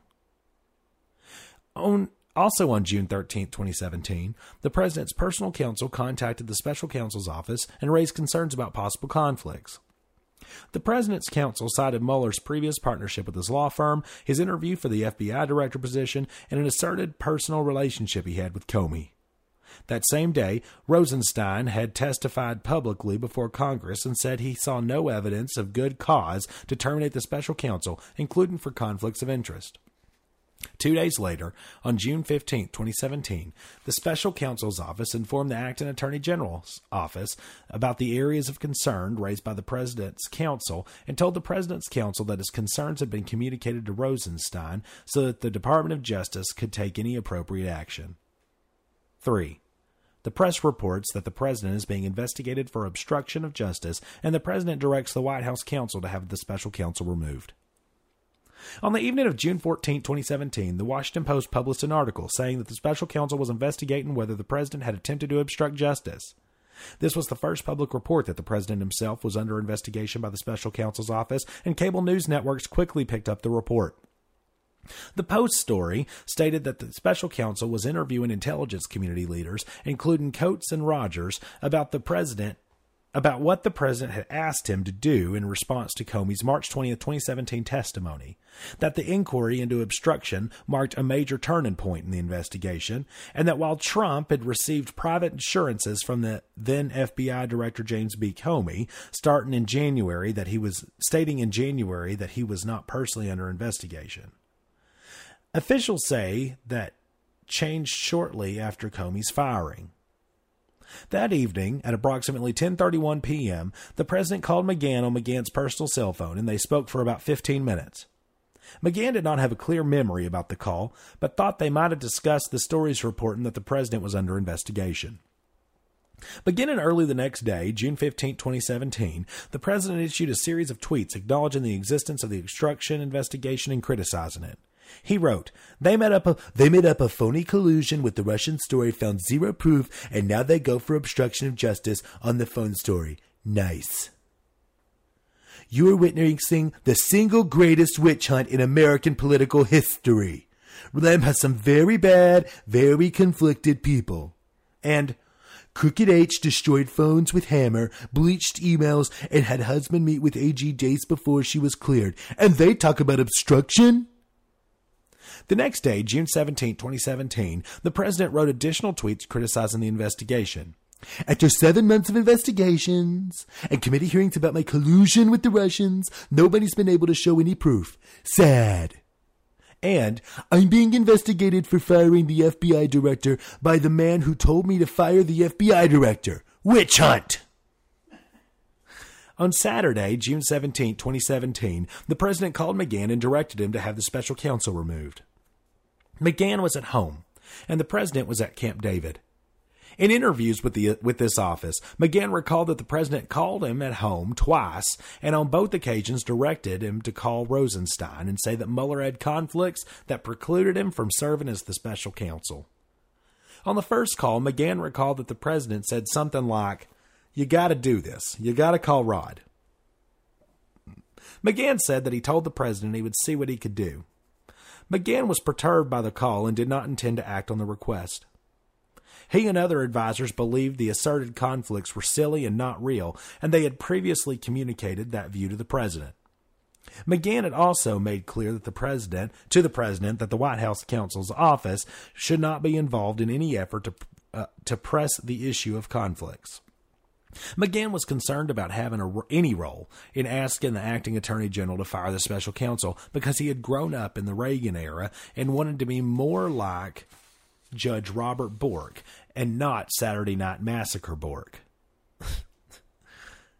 McGahn considered the president's request to be an inflection point, and he wanted to hit the brakes. When the president called McGahn a second time to follow up on the order to call the Department of Justice, McGahn recalled that the president was more direct in saying something like, "Call Rod, tell Rod that Mueller has conflicts and can't be the special counsel." McGahn recalled the president telling him, "Mueller has to go, and call me back when you do it." McGahn understood the president to be saying that the special counsel had to be removed by Rosenstein. To end the conversation with the president, McGahn left the president with the impression that McGahn would call Rosenstein. McGahn recalled that he had already said no to the president's request and he was worn down, so he just wanted to get off the phone. McGahn recalled feeling trapped because he didn't plan to follow the president's directive, but didn't know what he could say the next time that the president called. McGahn decided that he had to resign. He called his personal lawyer and then called his chief of staff, Annie Donaldson, to inform her of his decision. He then drove to the office to pack his belongings and submit his resignation letter. Donaldson recalled that McGahn told her that the president had called and demanded he contact the Department of Justice and that the president wanted him to do something that McGahn didn't want to do. McGahn told Donaldson that the president had called at least twice and in one of the calls asked, "Have you done it?" McGahn did not tell Donaldson the specifics of the president's request because he was consciously trying not to involve her in the investigation, but Donaldson inferred that the president's directive was related to the Russia investigation. Donaldson prepared to resign along with McGahn. That evening, McGahn called both Priebus and Bannon and told them that he intended to resign. McGahn recalled that after speaking with his attorney and given the nature of the president's request, he decided not to share details of the president's request with other White House staff. Priebus recalled that McGahn said that the president had asked him to do crazy shit, but he thought McGahn did not tell him the specifics of the president's request because McGahn was trying to protect Priebus from what he didn't need to know. Priebus and Bannon both urged McGahn not to quit, and McGahn ultimately returned to work that Monday and remained in his position. He had not told the president directly that he planned to resign, and when they next saw each other, the president didn't ask McGahn whether he'd followed through with calling Rosenstein. Around the same time, Chris Christie recalled a telephone call with the president in which the president asked what Christie thought about the president firing the special counsel. Christie advised against doing so because there was no substantive basis for the president to fire a special counsel and because the president would lose support from Republicans in Congress if he did it. Analysis. In analyzing the president's direction to McGahn to have the special counsel removed, the following evidence is relevant to the evidence of obstruction of justice. A. An obstructive act. As the president's firing of Comey, the attempt to remove the special counsel would qualify as an obstructive act if it were naturally to obstruct investigation and any grand jury proceedings that might flow from an inquiry. Even if the removal of the lead prosecutor would not prevent the investigation from continuing under the new appointee, a fact finder would need to consider whether the act had a potential to delay further action in the investigation, chill the actions of any replacement special counsel, or otherwise impede the investigation. A threshold question is whether the president in fact directed McGahn to have a special counsel removed. After news organizations reported that in June 2017, the president had ordered McGahn to have the special counsel removed, the president publicly disputed these accounts and privately told McGahn that he had simply wanted McGahn to bring conflicts of interest to the Department of Justice's attention. Some of the president's specific language that McGahn recalled from the call is consistent with that explanation. Substantial evidence, however, supports the conclusion that the president went further and in fact directed McGahn to call Rosenstein to have the special counsel removed. First, McGahn's clear recollection that the president directed him to tell Rosenstein not only that conflicts existed, but also that Mueller has to go. McGahn is a credible witness with no motive to lie or exaggerate given the position he's held in the White House. McGahn spoke with the president twice and understood the directive the same way that both times, making it unlikely that he misheard or misinterpreted the president's request. In response to that request, McGahn decided to quit because he did not want to participate in events that he described to be akin to the Saturday Night Massacre. He called his lawyer, drove to the White House, packed up his office, prepared to submit a resignation letter with his chief of staff, told Priebus that the president had asked him to do crazy shit, and informed Priebus and Bannon that he was leaving. Those acts would be a highly unusual reaction to a request to convey information to the Department of Justice. Second, in the days before the calls to McGahn, the president, through his counsel, had already brought the asserted conflicts to the attention of the Department of Justice. Accordingly, the president had no reason to have McGahn call Rosenstein that weekend to raise conflicts issues that had already been raised. Third, the president's sense of urgency and repeated requests to McGahn to make immediate action on a weekend, you got to do this, you got to call Rod, support McGahn's recollection that the president wanted the Department of Justice to take action to remove the special counsel. Had the president instead sought only to have the Department of Justice re-examined, asserted conflicts to evaluate whether they posed an ethical bar, it would have been unnecessary to set the process in motion on a Saturday to make repeated calls to McGahn. Finally, the president had discussed knocking out Mueller and raised conflicts of interest in a May 23, 2017 call with McGahn, reflecting that the president connected with conflicts to a plan to remove the special counsel. And in the days leading up to the June 17, 2017, the president made clear to Priebus and Bannon, who then told Ruddy, that the president is considering terminating the special counsel. Also during this time period, the president reached out to Christie to get his thoughts on firing the special counsel. This evidence shows that the president was not just seeking examination of whether conflicts existed, but instead was looking to use asserted conflicts as a way to terminate the special counsel. B. Nexus to an official proceeding. To satisfy the proceeding requirement, it would be necessary to establish a nexus between the president's act of seeking to terminate the special counsel and a pending and foreseeable grand jury proceeding.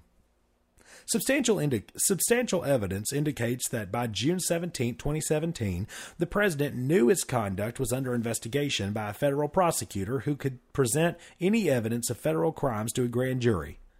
On May 23, 2017, McGahn explicitly warned the president that his biggest exposure was not his act of firing Comey, but his other contacts and calls and his Ask Re Flynn. By early June, it was widely reported in the media that the federal prosecutors had issued a grand jury subpoenas in the Flynn inquiry and that the special counsel had taken over for the Flynn investigation. On June 9, 2017, the special counsel's office informed the White House that the investigators would be interviewing intelligence agency officials who allegedly had been asked by the president to push back against the Russia investigation. On June 14, 2017, news outlets began reporting that the president was himself being investigated for obstruction of justice. Based on widespread reporting, the president knew that such an investigation could include his request for Comey's loyalty, his request that Comey let Flynn go, his outreach to Coates and Rogers, his termination of Comey, and statement to the Russian foreign minister that the termination had relieved great pressure related to Russia. And on June 17, 2017, the day before he directed McGahn to have the special counsel removed, the president publicly acknowledged that his conduct was under investigation by a federal prosecutor, tweeting, "I'm being investigated for firing the FBI director by the man who told me to fire the FBI director." C. Intent. Substantial evidence indicates that the president's attempts to remove the special counsel were linked to the special counsel's oversight of investigations that involved the president's conduct, and most immediately to reports that the president was being investigated for potential obstruction of justice. Before the president terminated Comey, the president considered it critically important that he was not under investigation and that the public not erroneously think he was being investigated.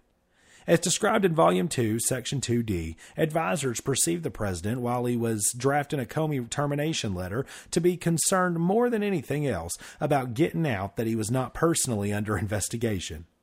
When the president learned of the appointment of the special counsel on May 17, 2017, he expressed further concern about the investigation, saying, "This is the end of my presidency." The president also faulted Sessions for recusing, saying, "You were supposed to protect me." On June 14, 2017, when the Washington Post reported that the special counsel was investigating the president for obstruction of justice, the president was facing what he had wanted to avoid, a criminal investigation into his own conduct that was the subject of widespread media attention. The evidence indicates that news of the obstruction investigation prompted the president to call McGahn and to seek to have the special counsel removed. By mid-June, the Department of Justice had already cleared the special counsel's service, and the president's advisors had told him that the claimed conflicts of interest were silly and did not provide a basis to remove the special counsel. On June 13, 2017, the active attorney general testified before Congress that no good cause for removing the special counsel exists, and the president dictated a press statement to Sanders saying that he had no intention of firing the special counsel. By the next day, the media reported that the president was under investigation for obstruction of justice, and the special counsel was interviewing witnesses about events related to possible obstruction, spurring the president to write critical tweets about the special counsel's investigation. The president called McGahn at home that night, and then called him on Saturday from Camp David. The evidence accordingly indicates that news that an obstruction investigation had been opened is what led the president to call McGahn and have the special counsel terminated. There's also evidence that the president knew that he should not have made those calls to McGahn. The president made the calls to McGahn after McGahn had specifically told the president that the White House counsel's office and McGahn himself could not be involved in press and conflict claims, and that the president should consult with his personal counsel if he wishes to raise conflicts. Instead of relying on his personal counsel to submit the conflict's claims, the president sought to use his official powers to remove the special counsel. And after the media reported on the president's actions, he denied that he ever ordered McGahn to have the special counsel terminated and made repeated efforts to have McGahn deny the story. As discussed in Volume 2, Section 2.1, those denials are contrary to the evidence and suggest the president's awareness that the direction to McGahn could have been seen as improper. F. The president's efforts to curtail the special counsel investigation. Overview. 2 days after the president directed McGahn to have the special counsel removed, the president made another attempt to affect the course of the Russia investigation. On June 19, 2017, the president met one-on-one with Corey Lewandowski in the Oval Office and dictated a message to be delivered to Attorney General Sessions that would have had the effect of limiting the Russia investigation to future election interference only. 1 month later, the president met again with Lewandowski and followed up on the request to have Sessions limit the scope of the Russia investigation. Lewandowski told the president the message would be delivered soon. Hours later, the president publicly criticized Sessions in an unplanned press interview, raising questions about Sessions' job security. 1.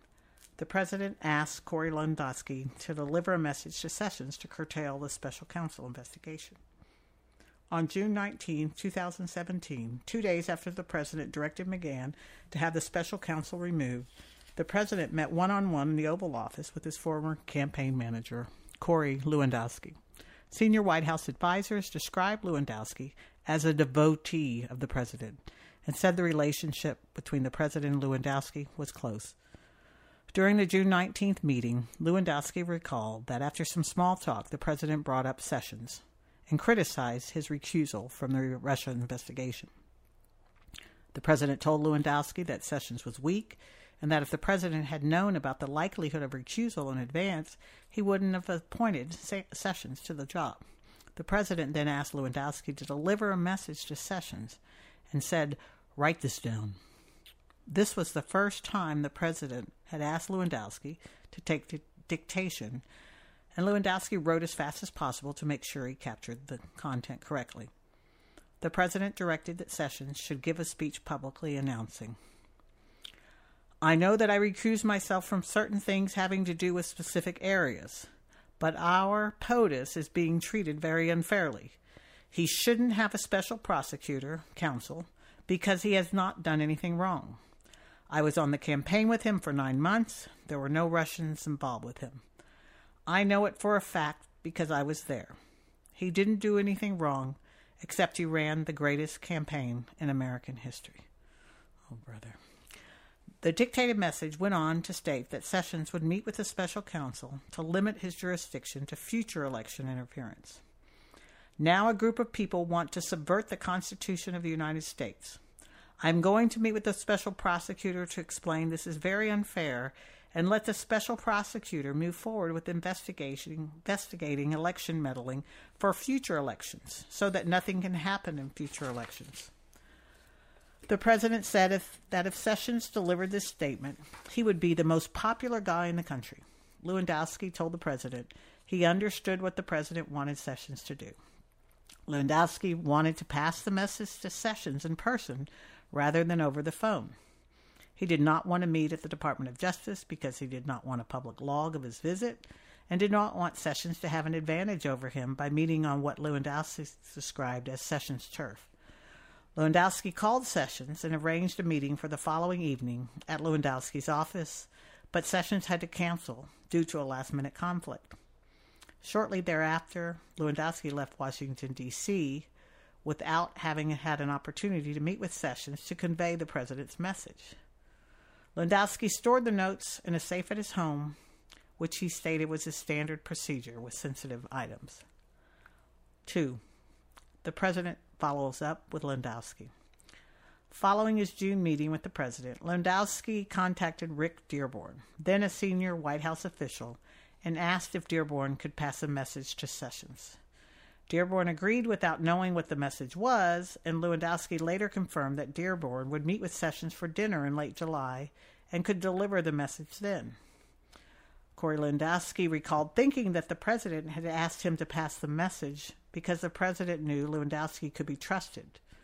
But Lewandowski believed Dearborn would be a better messenger because he had a long-standing relationship with Sessions and because Dearborn was in the government while Lewandowski was not.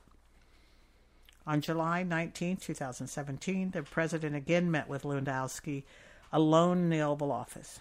In the preceding days, as described in Volume 2, Section 2G, emails and other information about the June 9, 2016 meeting between several Russians and Donald Trump Jr., Jared Kushner, and Paul Manafort had been publicly disclosed. In the July 19 meeting with Lewandowski, the president raised his previous request and asked if Lewandowski had talked to Sessions. Lewandowski told the president that the message would be delivered soon. Lewandowski recalled that the president told him that if Sessions did not meet with them, Lewandowski should tell Sessions he was fired. Holy brother. Immediately following the meeting with the president, Lewandowski saw Dearborn in the room outside the Oval Office and gave him a typewritten version of the message the president had dictated to be delivered to Sessions. Lewandowski told Dearborn that the notes were the message that they had discussed, but Dearborn did not recall whether Lewandowski said the message was from the president. The message definitely raised an eyebrow for Dearborn, and he recalled not wanting to ask where it came from or think further about doing anything with it. Dearborn also said that being asked to serve as a messenger to Sessions made him uncomfortable. He recalled later telling Lewandowski that he had handled the situation, but he did not actually follow through with delivering the message to Sessions, and he did not keep a copy of the typewritten notes Lewandowski had given him. 3. The president publicly criticizes Sessions in a New York Times interview. Within hours of the president's meeting with Lewandowski on July 19, 2017, the president gave an unplanned interview to the New York Times, in which he criticized Sessions' decision to recuse from the Russia investigation. The president said that Sessions should have never recused himself, and if he was going to recuse himself, he should have told me before he took the job, and I would have picked someone else. Sessions' recusal, the president said, was very unfair to the president. How do you take a job and then recuse yourself? If he would have recused himself before the job, I would have said, thanks, Jeff, but I can't, I'm not going to take you. It's extremely unfair, and that's a mild word to the president. Hicks, who was present for the interview, recalled trying to throw herself between the reporters and the president to stop parts of the interview, but the president loved the interview. Later that day, Lewandowski met with Hicks, and they discussed the president's New York Times interview. Lewandowski recalled telling Hicks about the president's request that he meet with Sessions and joking with her about the idea of firing Sessions as a private citizen if Sessions would not meet with him. As Hicks remembered the conversation, Lewandowski told her the president had recently asked him to meet with Sessions and deliver a message that he needed to do the right thing and resign. While Hicks and Lewandowski were together, the president called Hicks and told her he was happy with how coverage of his New York Times interview criticizing Sessions was playing out. 4. The president orders Priebus to demand Sessions' resignation. 3 days later, on July 21, 2017, the Washington Post reported that U.S. intelligence intercepts showed that Sessions had discussed campaign-related matters with the Russian ambassador, contrary to what Sessions had said publicly. That evening, Priebus called Hunt to talk about whether Sessions might be fired or might resign. Priebus had previously talked to Hunt when the media had reported on tensions between Sessions and the president, and after speaking to Sessions, Hunt had told Priebus that the president would have to fire Sessions if he wanted to remove Sessions, because Sessions was not going to quit. According to Hunt, who took contemporaneous notes of the July 21st call, Hunt told Priebus that, as they had previously discussed, Sessions had no intention of resigning. Hunt asked Priebus what the president would accomplish by firing Sessions, pointing out that there was an investigation before and there would be an investigation after. Early the following morning, July 26, 2017, the president tweeted, "A new intelligence leak from the Amazon Washington Post, this time against AG Jeff Sessions. These illegal leaks, like Comey's, must stop."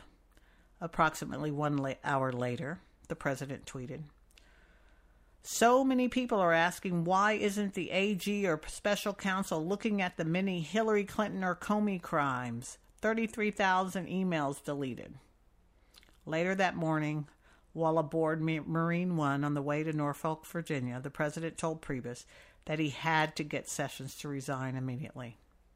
The president said that the country had lost confidence in Sessions and the negative publicity was not tolerable.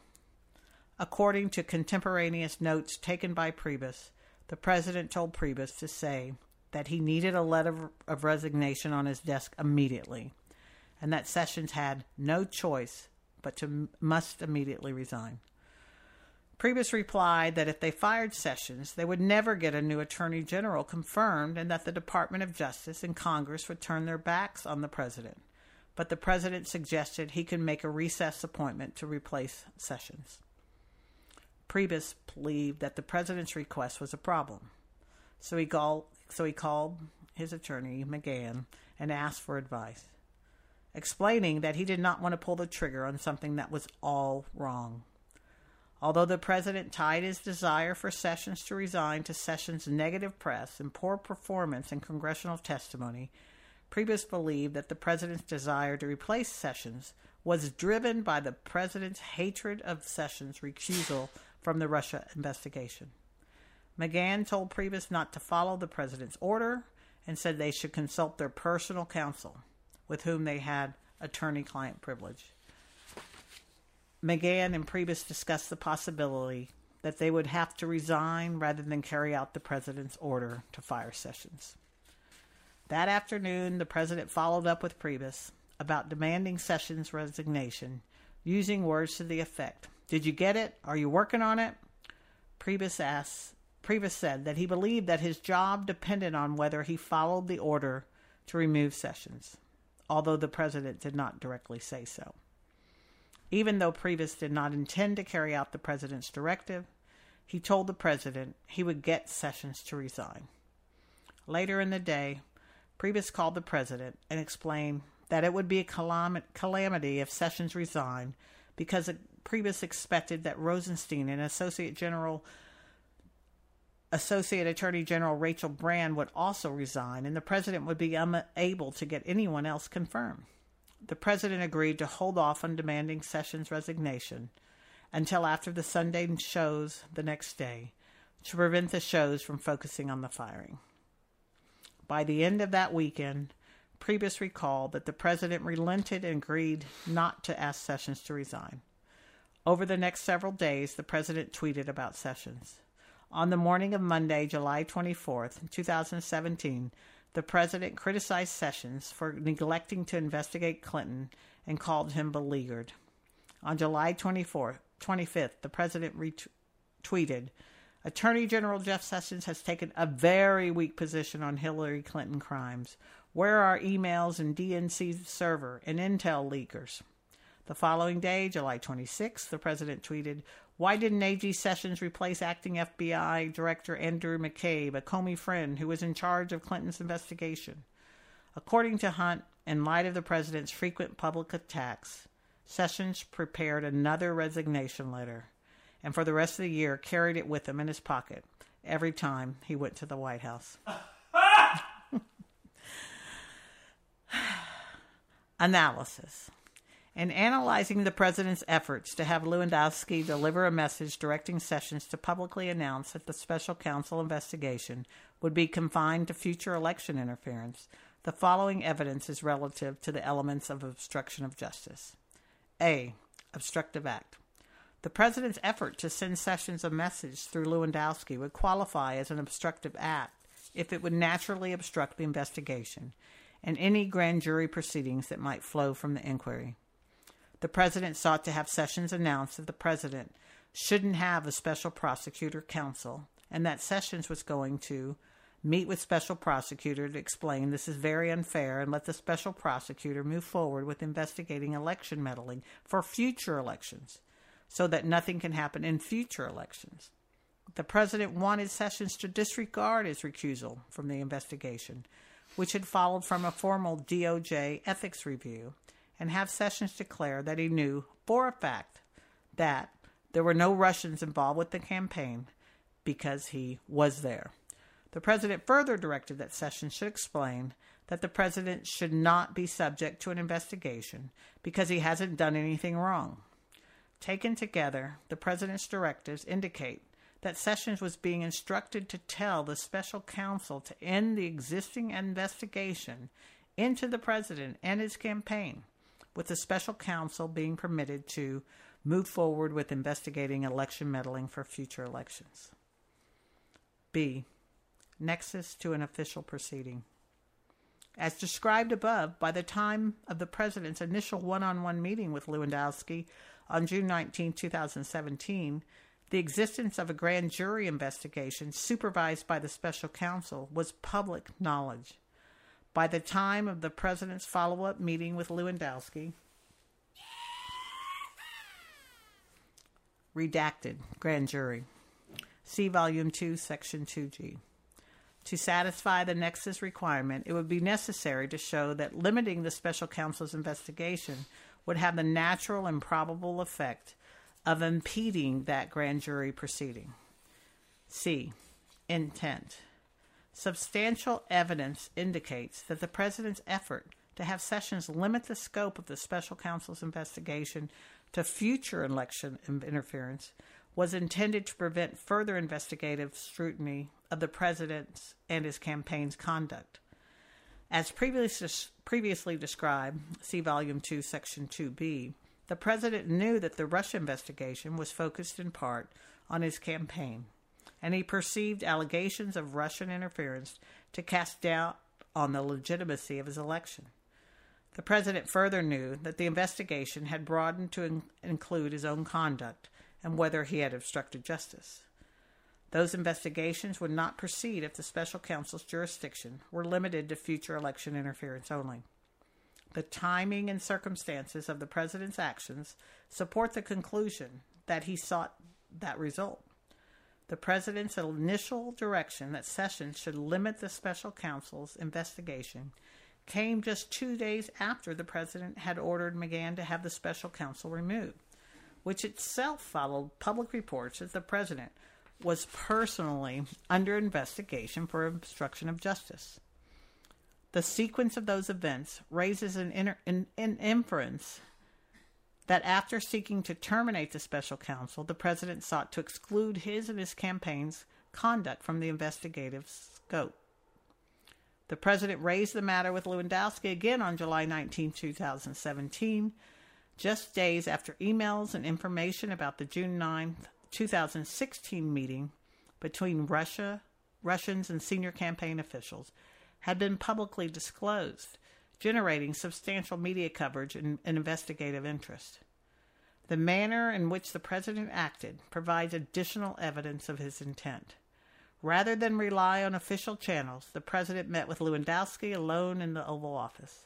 The president selected a loyal devotee outside the White House to deliver the message, supporting an inference that he was working outside White House channels, including McGahn, who had previously resisted contacting the Department of Justice about the special counsel.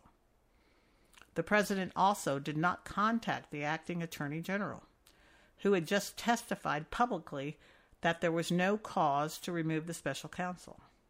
Instead, the president tried to use Sessions to restrict and redirect the special counsel's investigation when Sessions was recused and could not properly take any action on it. The July 19, 2017 events provide further evidence of the president's intent.